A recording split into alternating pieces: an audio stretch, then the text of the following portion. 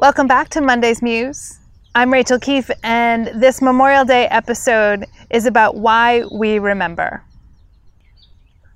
I am here at Crosby Farms Park on this beautiful Memorial Day weekend, thinking about what it is we're remembering and why it's important to remember as we observe this great American holiday.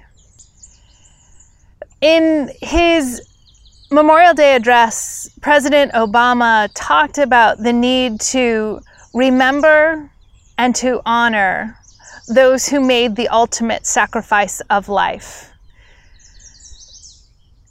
And I think he's absolutely correct. We do need to remember. But we are often tempted to remember for the wrong reasons. When I hear that never forget, it often implies never forget that they did this to us. But when we are called to remember, we're called to remember that women and men set out to defend their country, to defend justice, to liberate people, the variety of reasons that we go to war, but ultimately in pursuit of something greater. And President Obama also said in his address that we can take a quiet moment of prayer or a public moment to give thanks.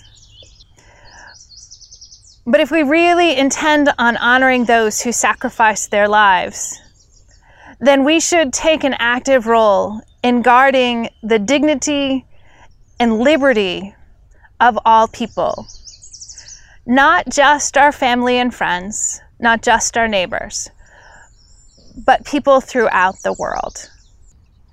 So enjoy the cookouts and barbecues and time with family and friends. These things are important and they are fun.